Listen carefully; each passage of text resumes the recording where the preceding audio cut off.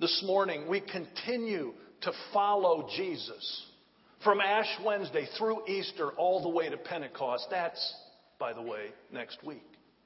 Next week, I can't wait. How about you? See, we're following Jesus. We're actually trying to find out what He is doing. We're actually trying to find out what He has for us, for people that faithfully walk in His footsteps. We've been walking with Jesus on this specific journey for a number of weeks now. Today, we come to the Sunday that's called Ascension Sunday.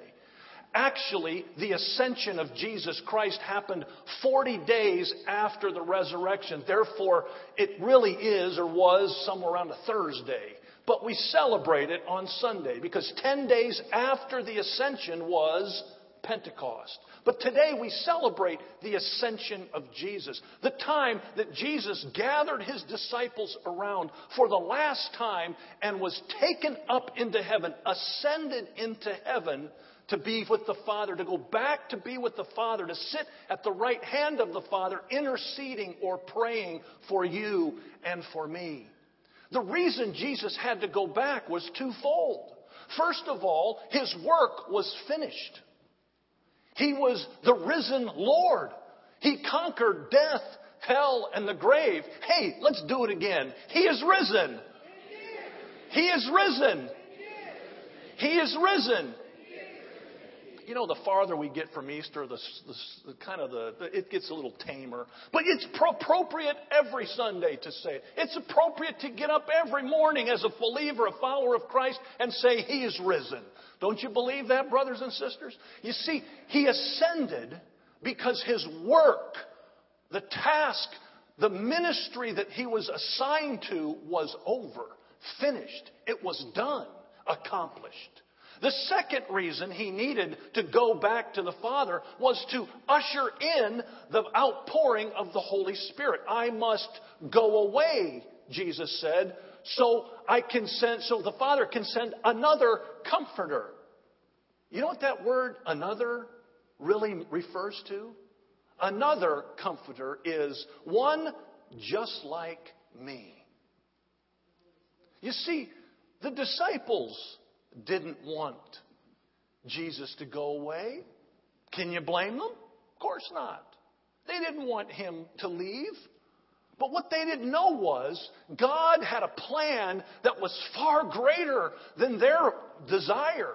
And that's the way it always is for God's people. God has a plan, this spiritual plan that is unfolding for you and for me if you faithfully walk in step with Jesus. We've been walking with Jesus these weeks. And now we come to this Sunday.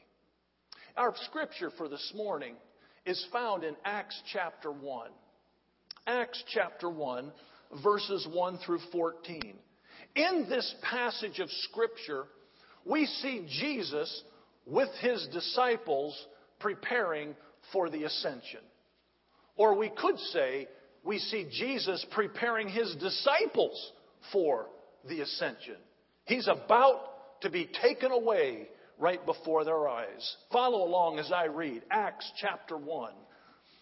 In my former book, Theophilus, my former book, that would be the Gospel of Luke. The one who wrote Acts was Luke. The guy that wrote the Gospel of Luke wrote Acts. So he's saying, in my former book, Theophilus, I wrote about all that Jesus began to do and to teach until the day He was taken up into heaven, after giving instructions through the Holy Spirit to the apostles He had chosen.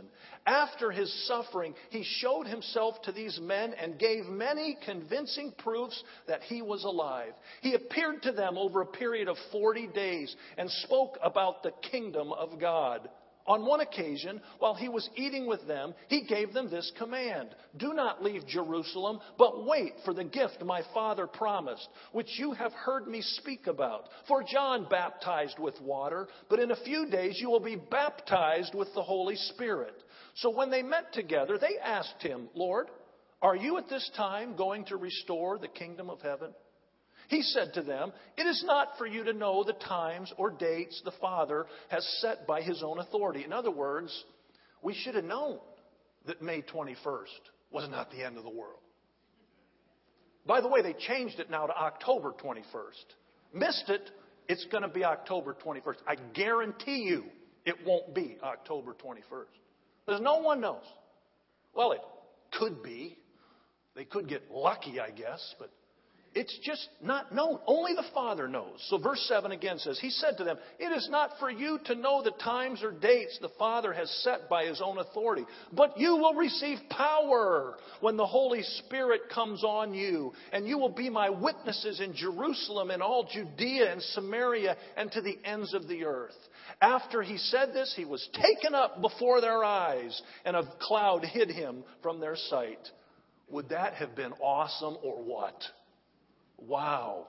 Verse 10, they were looking intently into the sky, probably something like this. Wow. They were looking intently into the sky as He was going, when suddenly two men, another awesome thing, two men dressed in white stood beside them.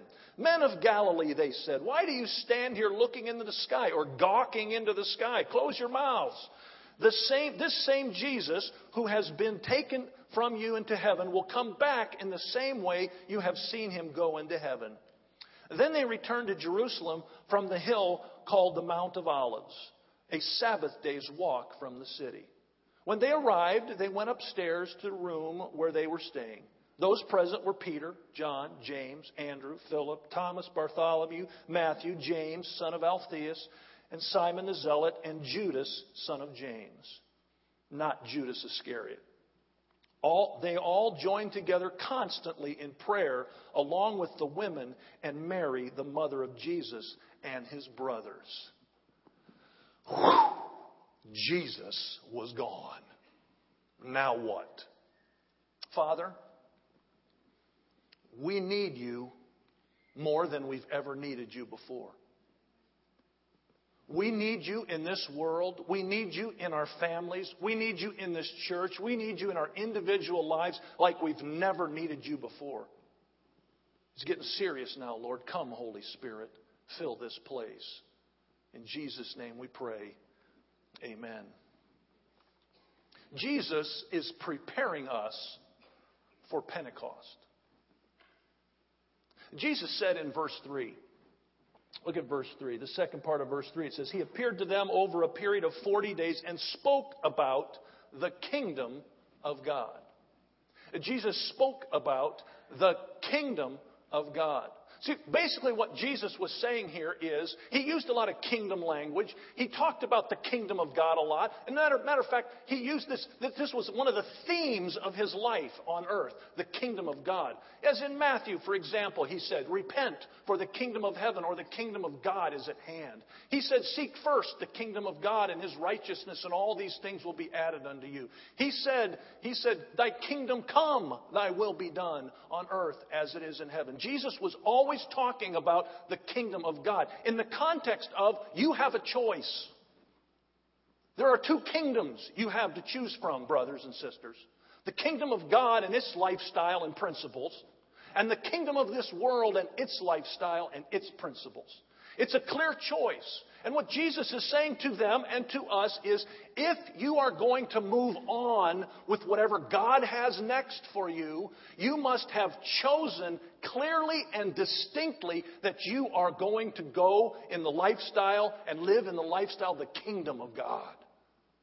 Choose you this day who you will serve. See, a lot of problems we have as followers of God these days is we're wishy-washy about our choice of which kingdom we live in. We're pretty clear on it on Sunday, but on Tuesday, not so much. You see, what needs to happen in the lives of these followers of Christ and in the lives of these followers of Christ is we must choose to live with both feet squarely smack dab on the path called the kingdom of God.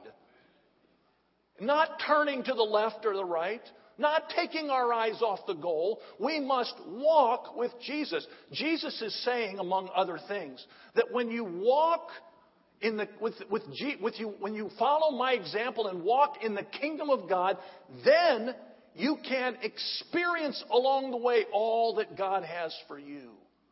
So today, I'm just wondering, who's ruling your life? See, the concept is the reign and the rule of God in your life. Who's leading you? Is it the kingdom of this world and its principles? Who's guiding you? Or is it the kingdom of God and His principles? That needs to be established before we can go on. Let me pause a minute here. Lord, I pray on behalf of my brothers and sisters here today. Lord, I am sure that some of them here today have not made that final firm decision. I am sure, Father, that there are some folks in this place right now who have been wishy-washy in their decision to live according to the principles of the kingdom of God. So, Lord, I pray that you would knock down those barriers. Help them once and for all to say, I have decided to follow Jesus. No turning back.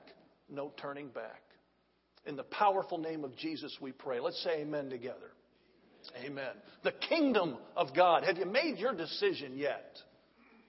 The second thing Jesus was talking about in verses 4 and 5 is the command and the promise.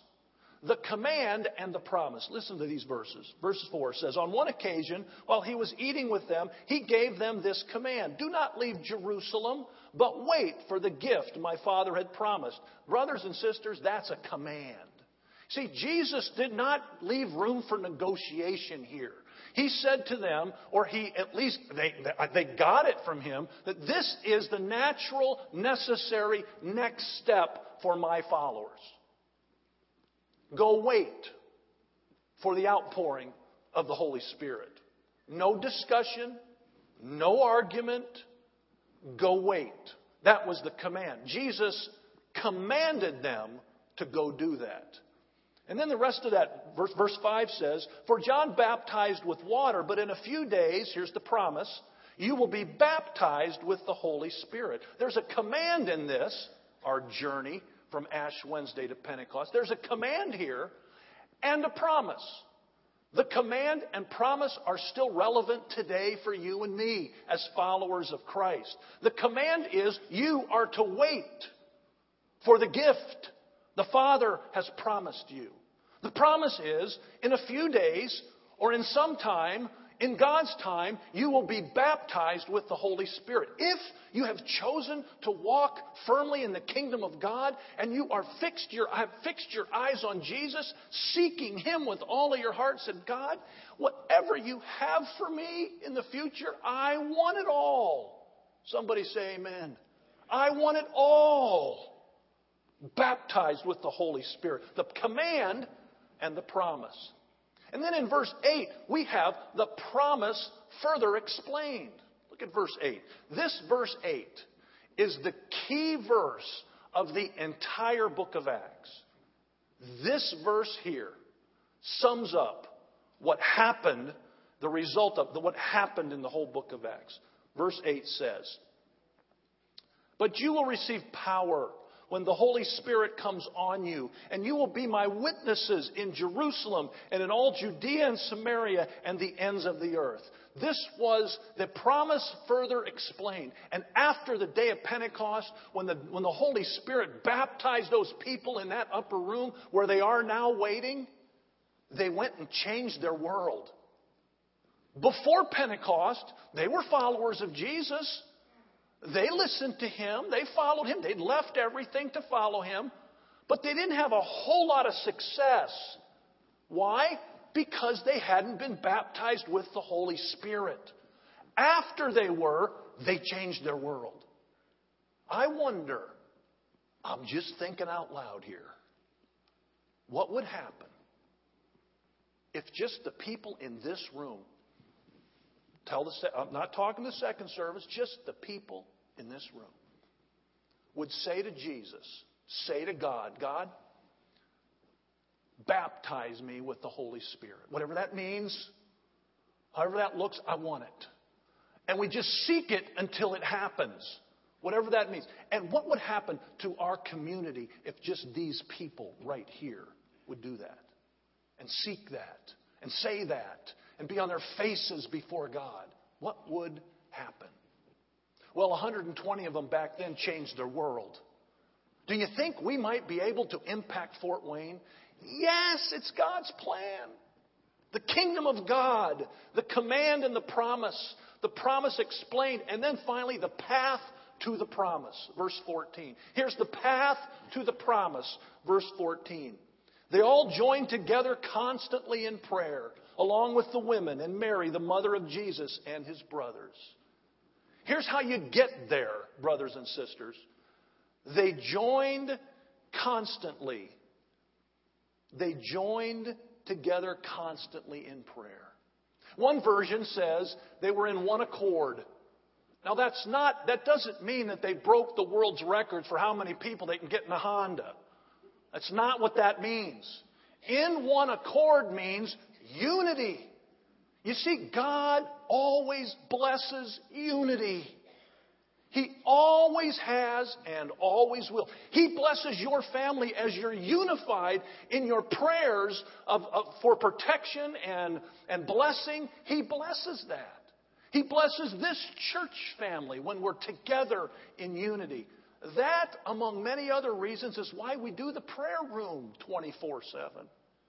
It's a whole congregation praying in the same direction with one heart, asking for God's fullness and blessing, asking for Him to perform miracles in our midst spiritually. That's why we do this. Can you pray at home? Absolutely. Do it. Please do. But there's something about all through history, starting right here. There's something that happens when followers of God come together on purpose and lay on their faces before God. The path to the promise. They joined constantly together in prayer. Lord, where are you taking us? What is your intention with us, Lord? I can sense something is afoot. What does that mean? I can sense that something is happening. I can see it in the lives of some people in this room. Lord, what's your intention? Lord, I know that you want to fill the lives of every follower of Christ. I know, Lord, that you want to baptize all of us with your Spirit. This isn't my thing. It's His. And here we are, a week before Pentecost. And here's what I want you to do. Would you join me in doing this? From this day until next Sunday, would you pray every day, Lord, come, Holy Spirit, fill that place and baptize me with the Holy Spirit. All pastor have already been baptized with the Holy Spirit. Praise God. Ask Him to fill you again. Ask Him to fill you again. You see, brothers and sisters, I'm hungry for God to move right here. I long for Him to move in your life and yours and mine. I long to see Him come in a way that just transforms us. And then we burst out of those doors and He uses us to change our world. Could it happen? Could it happen? Would you pray with me? Lord, fill me with your Spirit. Father, man, our world is full of distractions. Doesn't seem like we have time for much. But Lord, we need you. So today and throughout this week, come, Holy Spirit. Would you say that with me?